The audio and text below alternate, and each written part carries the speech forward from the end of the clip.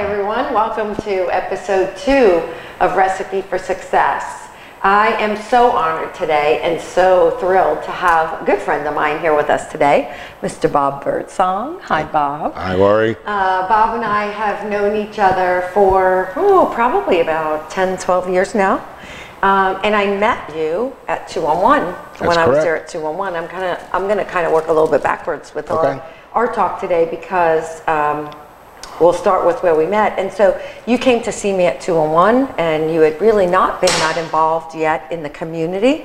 And here we are 10, 12 years later and you have knocked this community off its socks. So let's talk a little bit about that. Tell me a little bit about, our audience about what inspired you to get involved, and then what is it that makes you passionate about the work you do? Well, I've always said that when I can afford to give back time, not just monetarily, but time-wise as well, and intellectual capital, contacts, that I would. It's always been very important to me. It took me a while to get in a position I was able to do that. So I attended the 211 breakfast, and then I came and met you, and you started your relentlessness there. Oh wait, there's a story to this. We're going to get to that there's more of a story. But and I joined the board, and I didn't even know at that time what it was like to be on a board. They said, "You want to be on a board?" I said, "Sure." And then 6 months later, through happenstance, I found myself the vice chair of the board. And then about 8 months after that, I found myself the chair of the board. And this is still me wet behind the ears, not knowing what a board really did or was, and kind of, fake it till you make it type thing. Well, you have faked it till you made it really, really well. From 211, you've gone on to other organizations, Handy, Broward Health Foundation, lots of other probably that I'm not even listing. Right. But there's something that you get from that, and there's something I think you certainly bring to those experiences and to those organizations. You know what I think? I think these nonprofits are businesses, and they need to be run like a business. And I think my forte is, because of when I went through at 211, we transitioned a lot during those couple of years. Not just the time I was there, but before and after. And I kind of got the formula for being able to not fix, but tweak a board and make it run the way it should. And my next chairmanship was Broward Health Foundation, and if you've known anything about Broward Health over the last couple of years, there's a little stigma that follows us around, but we've fought our way through it, and we've been very successful. And then Handy, Handy was just rebounding at that point from a little trouble, and we went on there, and now Handy's just not because of my efforts, but because of the team efforts and everything. It's just an incredible organization. And there's other ones, I just feel that if an opportunity lends itself to you and you can enrich that organization, then it's incumbent on you to be able to do that.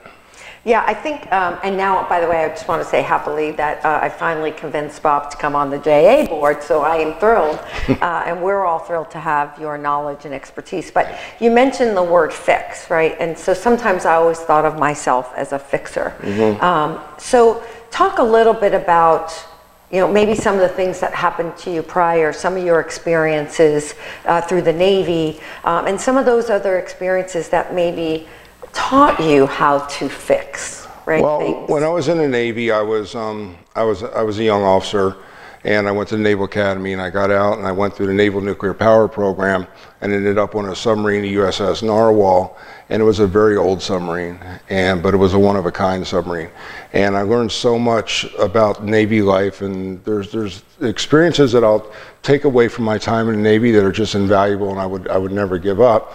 And then at one point, there was an incident on board my submarine, and I found myself commanding it for 8 months. Oh my goodness. Yeah. So from a lower officer at the time, I was the third senior person on board, but I certainly wasn't in line for command. And once they found a real person to command the submarine, they gave it to him. But it was just a leap in stature and a leap in responsibility, and what happened in the steps that it took to get there was invaluable to me. And so I like to come into an organization and say, hey, we have the parts in place, let's just make them better, let's figure out what we have to do. If you don't have a good CEO and executive director, you're dead in the water in any of these organizations. So that's the first ingredient to a successful 501c3. But probably successful any company, right? That's is correct. Strong leadership, right? With a strong vision. Yes. And I know that that's something that you like junior have achievement. brought. Of course, like junior achievement. But that's something you have brought to each organization. So you mentioned that there was a lot that you had to learn, probably, right, as you stepped into that commanding officer position. Yes. So quickly and unexpectedly. So what were some of the things that you think made you successful? Or what were some of, and even before that, what were some of the things that they saw in you that even prompted them to put you into that role? Well, they looked and they saw that I was the next guy in line. Must have been more. Yeah, right. I'm sure. So it's like, well, let's see. Oh, there's Bob. He's next. So let's put him in there. And then I got a crash course on commanding, because it's funny, back then in the height of the Cold War, a submarine commander was probably the only person in the Navy or the military that could start a war on his own. Wow. You could shoot missiles without anyone's knowing that you weren't supposed to. Did you shoot any? No. Okay, good. No. I've never shot anything, thank you. I've never shot anything. But it was such an immense honor and such an immense privilege to be able to serve my country in that capacity, and the faith that they had in me kind of fortified in me and made me know that I must have some kind of value to the planet, the world, the community, that they had that kind of trust in me. So the support, just so you know what I'm doing, we always write down the ingredients to someone's success, and then we read the recipe at the end of the interview. And so the support of those around you and those that felt that you were prepared and could do the job for it. So so the support of that. So Navy, from Navy, where did you go next, and how did you apply what you had learned there? My wife at the time unexpectedly passed away, and I was a father of a 9-month-old son. And the Navy kind of kicked me out, because you can't be a single parent and go to a sea command in the Navy. So I got out and I applied for a job at a place that could offer me health insurance, and that's where I landed in the company that I now own. Wow. Yeah, so I would be terrible at a job interview because I've never actually been on one. I've given them, but I can't be on the other side. So there's something, when I asked you for some information about you and maybe some things that people didn't know, one of the things you mentioned was that you had also been a Florida Highway Patrolman. Yes. Was that before this? That was during the Navy. During my last hitch in the Navy, they had a program where you could train, go through the academy, become a Florida Highway Patrol auxiliary officer, which is the same thing as and I did that for 4 years because I wanted people to know that cops could be nice people. You know, it's there's such a, they get such a bad rap because all you see on TV is the bad things that happen, and I wanted to be able to get out there and help people and be nice and be cordial and maybe change people's opinions of law enforcement just on some microscopic scale. You know, so far there's definitely a theme to our discussions here. I mean, we started with helping organizations and communities. Mm-hmm. We've talked about serving your nation, right, and protecting and helping all of us to have the freedom that we have. Right. You've talked about being a Florida Highway Patrol and wanting to help people and also to change the perspective. Yes. And the perception. And so there's definitely a theme, and I have to guess that helping people has been part of your journey to success. It's something that you have to do. I mean, if you're in a position to help somebody, I'm a big fan also of paying it forward. Just this morning, I was in the line at Dunkin' Donuts, and a lady let me line in front of her. And when it got up to the time to pay, I told her I'm going to buy her food, and please tell her to pay it forward. And nice. You know, I'm a big fan of paying things forward, and it's like, when I was chairing Handy, those kids were so great and so amazing, and you know, and everything time they'd say thank you for the opportunity. I would tell them, pay it forward when you can. Just pay it forward. Help somebody else achieve the things that you've achieved. And Handy had a 97% of their kids who graduated high school went on to post-secondary education. I don't even have that with my kids. Yeah, but it's a little difficult when we're their parents. The Birdsong residence, it doesn't have that high success. Doesn't have that same percentage. Yeah, but so helping others and paying it forward, really, really important to you. So for those, as Bob mentioned, I'm wearing this crazy shirt. So there is a story to this. It says Relentless, for just in case you can't see it. And so, whoops, sorry about that. And so one of the things part of my job is having to raise money, several $1 million. And so Bob, as someone in the community who has been very generous with many organizations, of course, I came to him and had to ask him for money, or to be involved, to be on the board. I mean, I chased you for a little bit. You played hard to get for a while. And so finally one day Bob said to me, "You are relentless." and I said, is that a good thing or not a good thing? And he was really nice, and you said to me, no, that's a good thing, right? So I think it was a day later, or 2 days later, I was shopping in my favorite stores, which is Marshall and TJ Maxx, and I came across this shirt. And so I sent a picture to Bob and said, here you go, I found my shirt. And I wear it, I bought it, and I wear it proudly when I sometimes work out. So that is one of the ingredients that I think, and relentless in a positive way, right? Not a negative way. That has been one of the ingredients to my success, and I think to when you have to raise money. Absolutely. What would your shirt say? What would be the one word that would be across your shirt if you were wearing? Here I have this pretty dress on today, and I'm wearing this shirt. Wow, I would think that my shirt would say mentor. Because, not only what do I want to mentor the kids in the organizations that I'm part of, but I also like to mentor other junior board members. I like to mentor people out in the community. I have 4 or 5 actual people, business people that I mentor. I meet with them once a quarter, and we have lunch. We talk about their businesses and what they could be doing and give my perspective on what it is they're doing. And I've got a couple axioms in business that work in business as well as in philanthropy. But relentless, taking no for an answer is not always a good thing, and nobody knows that more than you do, right? No, sometimes we do have to take no for an answer, but it takes me a long time to understand no means no. So I get that, but I love that word mentor, and that's a great one. So you've built, you went in, as you said, as an employee to the company that you now own, OK Generators. I know that you also have interest and ownership in some other business, which we won't go into the details of, but you've grown OK Generators to way beyond where it was when you got there. Right.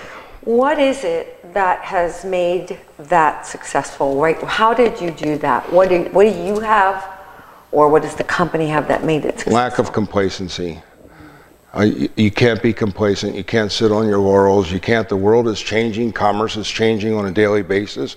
You have to be able to adapt and look forward into what's going to happen.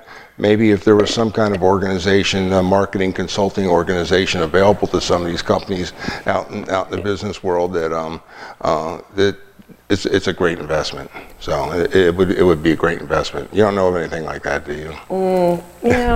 Maybe one. So yes, lack of complacency, right? Always staying relevant, so important. I know that we face that here. I mean, as you said, we are training over 50,000 students a year to be prepared for the workforce and for life tomorrow. Well, if we don't stay relevant in how we teach them, right, and how we, as a business, as you said, even though we're a 501c3 status, we still have to stay relevant to the community, right, and to employers like you who tell us what you need in those students, right? Just like in commerce, you have to provide a service that people want and people need. If you don't, then you become a dinosaur and you get swept away, because I will tell you, in Broward County, there's over almost 6,000 registered nonprofits in Broward County, and they're all competing for the same dollars. And it's like I told a panel discussion I was in not too long ago. If your cause is blind, three-legged, diabetic dogs, one-eyed dogs, then there's five places that cater to them in this community, and you have to align yourself with the one that you think is going to give you not ROI, because that's not the right word, but bang for the buck. You have to help the people that are going to help provide the most help to whatever cause it is. Right. But so that brings up, so when you hear that, you're absolutely right? Just as any other business, we are competing for those dollars and competing to serve these students. Do you face that? Is there a lot of competition in the generator business? There is. Within the state of Florida is a very fertile market, and there's 5 major players in the generator industry in this, with the guys that build hospitals and casinos and everything. Then there's about 37 other people that work out of their garage that say they can do the same things. Right. So I have 2 tiers of competitors. I have guys that are much bigger than me, and then we have me, and then I have about 37 guys that are a lot smaller than me to try to be me every day. Right. And so I have to set myself apart from not only them, but the guys up top too. So setting yourself apart, whether it's the company and also you as a leader. Yes. Right? Yes. And how do you do that? Well, I have a very interesting function within my company. I am the rainmaker. I go out and I find these jobs. We specialize. We do jobs that nobody else can do from a technical standpoint because of my education. I went back and got a 2nd degree in electrical engineering after leaving the Navy, and that's what I've been doing, and I've been working in this industry for 30 years. So I know things, and I've been places within this industry that others haven't. And people use me for my expertise and my knowledge. And at the end of the day, if they have a complex project, I'm the first one they call to be able to bid that project. So you bring unique experience and knowledge to the table, number one. And number two, you also mentioned being a rainmaker. Being a rainmaker means that you have to build and cultivate and steward relationships. Correct. Would you say? Yes. And so has that been a part of success in business as well as in nonprofits in the community? Well, so when you go out in the community and you go to any one function and there's 200 people in the room, 100 of them are attorneys, 50 of them are... No offense to the attorneys. Yeah, no, everyone needs more attorneys. I have several. 50 of them are CPAs, and the rest are, and 49 of them are realtors, and then 1 generator guy. So you do stand out. Yeah. So when you're out there and really, I don't know of any other generator person out in the community that's doing the kind of things I'm doing, and that's fine, but it's parlayed into some pretty nice projects for us over the years. Right, so relationships, so important. Sure. I know for sure that is something that has been critical to our success here at JA, is building those relationships and connecting with the right people. So I asked you before you came in today to tell me a couple of things about you that everybody else might not know, right? Yeah. They might know that you were in the Navy, because I know you've spoken in other places. They might know that you're an electrical engineer. My primary degree is in nuclear engineering. I know nuclear. I'm not sure how you would apply that here in South Florida. Exactly right. So electrical engineering is probably a little more, right, a little bit more common. But so you gave me, one of the things was the Florida Highway Patrol, which we talked a little bit about. But so you're, for lack of a better word, you're kind of a buff guy, right? Kind of solid. Workout, obviously. But you've done something that most people might not know in that physical fitness world. When I turned 50, I decided that I was going to be in the best shape of my life. And I did a Bowflex commercial. And I lost money doing it, because what happened is when you do a commercial like that, you sign over your likeness to the entity that hired you. So because I was on stage at all these galas and everything like that, it came to their attention that I was on, so I had to pay them $5,000 to buy back my likeness. And then every time the commercial aired, I got a check for $114.13. At first it was a lot of checks, and now it trickled down, and now it's only countries that end in Stan. It's like every 3rd month I'll see a check. So you have royalties coming in. Yeah, Pakistan, Afghanistan, Kazakhstan, one of those. But I still get a check every once in a while. Was it a good experience though? I mean, it's something unique, certainly. It was. At the age of 50, to get in the kind of shape I had to get back into was rough, because we shot the commercial on December 12th. And so I had to go all the way through the holiday season without eating. Yeah, that was not good. So that takes discipline. Yes. Right? And commitment. Right. Can you talk a little bit about those two traits, because obviously you have them if you could accomplish that, but also how those traits have played into your other successes. Well, if you're ever going to take on any endeavor, no matter what it is, business, philanthropic, any endeavor, if you're not committed to it, you might as well just stop right there. You know, if it can't receive your commitment, your effort, and your time, then you're dead in the water. And whether you have the best idea, there are so many people so much smarter than me that have not made it in this world, and there's so many people that are not as smart as me that have made it much bigger in this world. So I think luck is a part of it, but I think you can manufacture your own luck. And I think that one of the things that I tell young entrepreneurs is don't be afraid to fail. Don't be afraid to fail, because no matter who you talk to in this world, they've probably had a failed venture at one point. So I think that's a big deal. I was actually going to go there next, because we talked about how you've had several businesses and so forth, and some of them probably successful, and some of them may not have worked as well as you thought they were going to work. Yes. But taking that risk, right, and making sure, like you said, not being afraid to fail and taking the risk. Do you go into it thinking, well, if I fail, that's okay? How do you go into these businesses? What's your mindset? Well, you have to hedge your bet. You have to know what you're going to put into it. Money, time, intellectual capital, because time is valuable. If you're a CEO of a profitable company, you're giving up profit from that company to start something else. So you have to understand what you're risking and what your reward could be. So I've done a couple of companies that I didn't have to put much into. One of them made it really well, and one of them did not. And then I've got a company now that I've been investing in now for 5 years, and we think we're just now getting ready to turn the corner. Great. Yeah. So patience. Yeah. Patience. Sounds like a lot of patience. Patience and a short memory. But also being prepared to not give up. And right. Like you said, you've been investing in it for 5 years, so you obviously think it has the potential to do well. And the other two things that I always tell young entrepreneurs is research. Find out if someone's doing it, because you'd be surprised. If you're coming up with a unique idea, find out if somebody else is doing it. I keep dropping my microphone. Sorry about that. I'm going to hold it on my lap. There you go. There you go. The dangers of going live. So competition and knowing the research, doing the research. Do your research. Don't be afraid to fail, and stay in your lane. Start a business doing something that you know or you're familiar with, because so many people try to go into an area where they have no experience doing whatever in that industry, and then you have to learn on the fly, and that takes a lot of time and money. Yeah, I love that. That's interesting that in all of the episodes that we have filmed or done live, stay in your lane has never come up, and that's so true. You need to know what you're good at, right? And maybe where you need to surround yourself. And so I was going to talk a little bit about people, because when you're running all these companies, obviously you can't be everywhere at every moment. No. And so how do you ensure that the company can run while you're not there, that the vision that you've set, the people that are there, are working to move it towards that?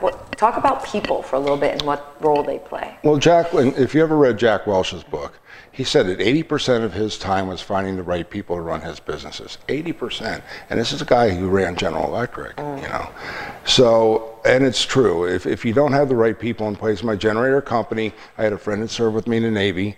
When I knew that he was about to retire, I hunted him down, moved him back down to South Florida, and he's been with me for 15 years. Wow. Yeah. And so I know that I can go away and he runs a company the way that I want him to run a company. My other companies, I just hired a COO from a Fortune 400 company to run that company. And then one of my other businesses, I have a guy that's been actually running that company for 10 years, still there running the company. Wow. So you have to impart your wisdom and the way that you want things done, and then trust people that they're going to be able to do it. And finding the right ones. Yeah. So for every right one we find sometimes, right, there are 5, maybe 10. 10, yeah. That are not the right people.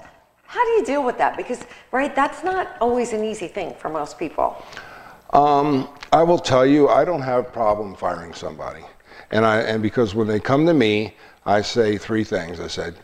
I tell them, give me your best effort, treat the company like it's yours, and never lie to me. And as long as you do those 3 things, you will have a job with me forever. And it might not be the job you're being hired for now, but I will keep you. Because those things, especially in South Florida, are so hard to find. So hard to find, yeah. So, and invariably, when I have to fire someone, they've repeatedly not done one of those 3 things, and they've been warned about it, and it comes time, you know, it's not working, here's what happened, and thank you very much for your time. Yeah, because if we don't, as leaders, uphold the values, right? Those 3 values are critical to you. If we don't uphold those values, then we're sending a different message than what we're saying. Right. And we're not doing the employee any favors either, because maybe they need to take this as a learning experience and get back into a different industry where they're more familiar and they have a better aptitude for, so they can have a better career opportunity. Right. Yeah, so right. Is there anything else?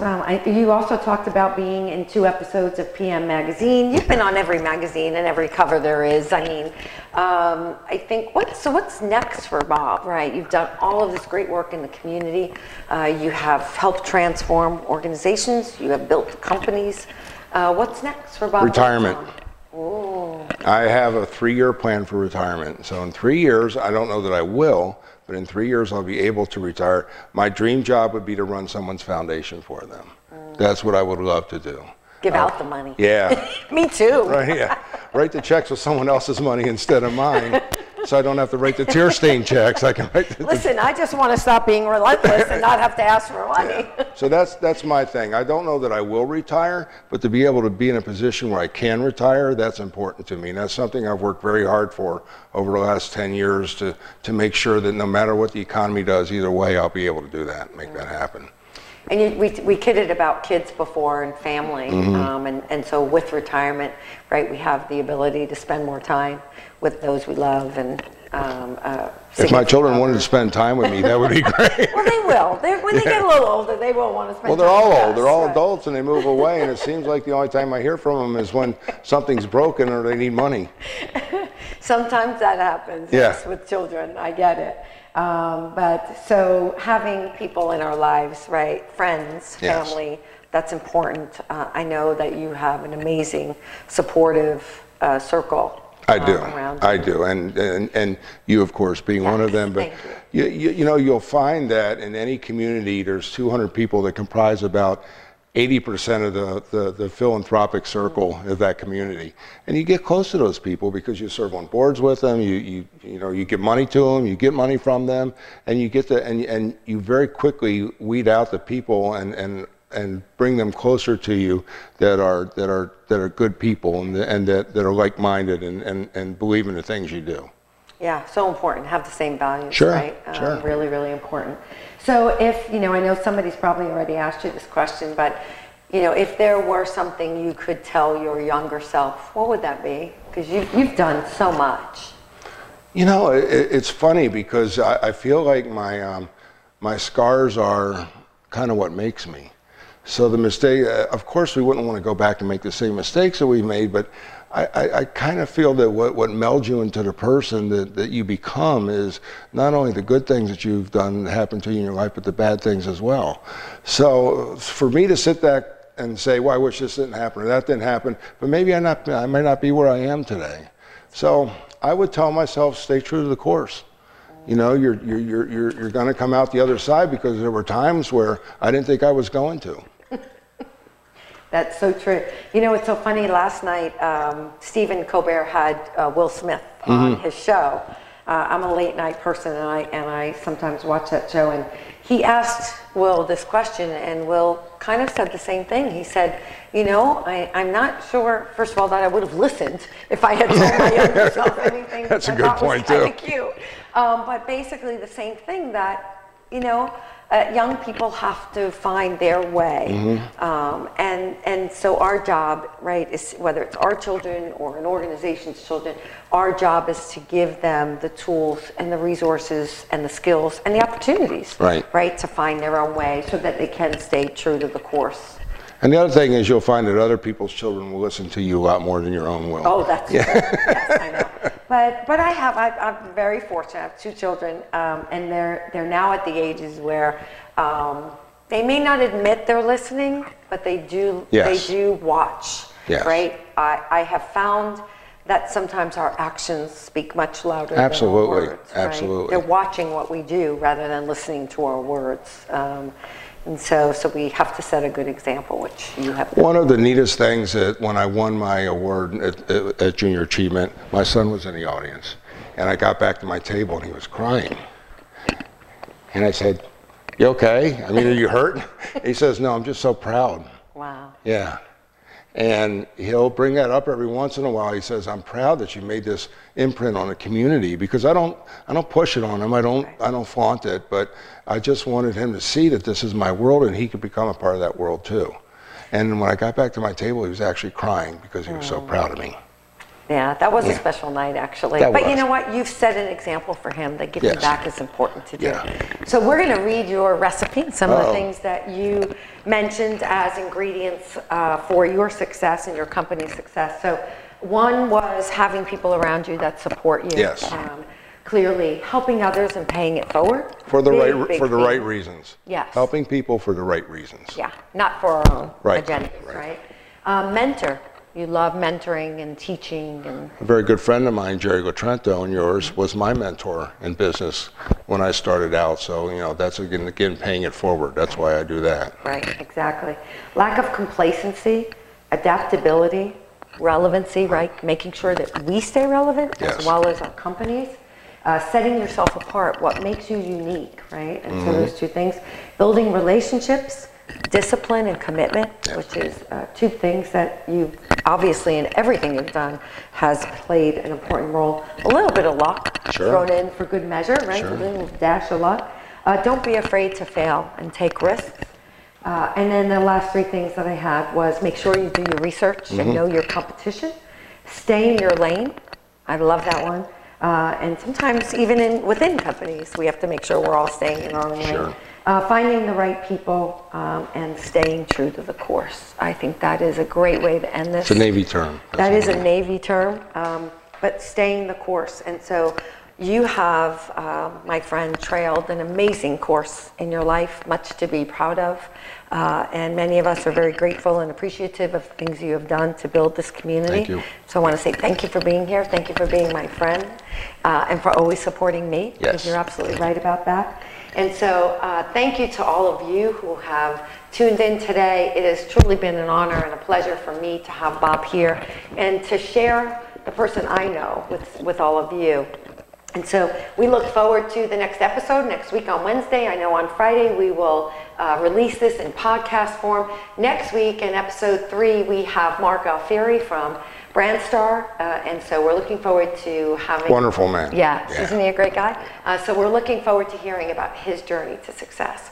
So have a great day, everyone. Look forward to seeing you next week, and let's get cooking. Thank you.